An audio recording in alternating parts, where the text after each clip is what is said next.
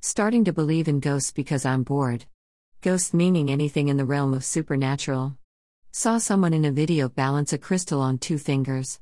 Then they use light language to move energy fields, like rubbing an invisible ball, and the crystal rolled onto the table by the energy, I think. There's no other way to explain it.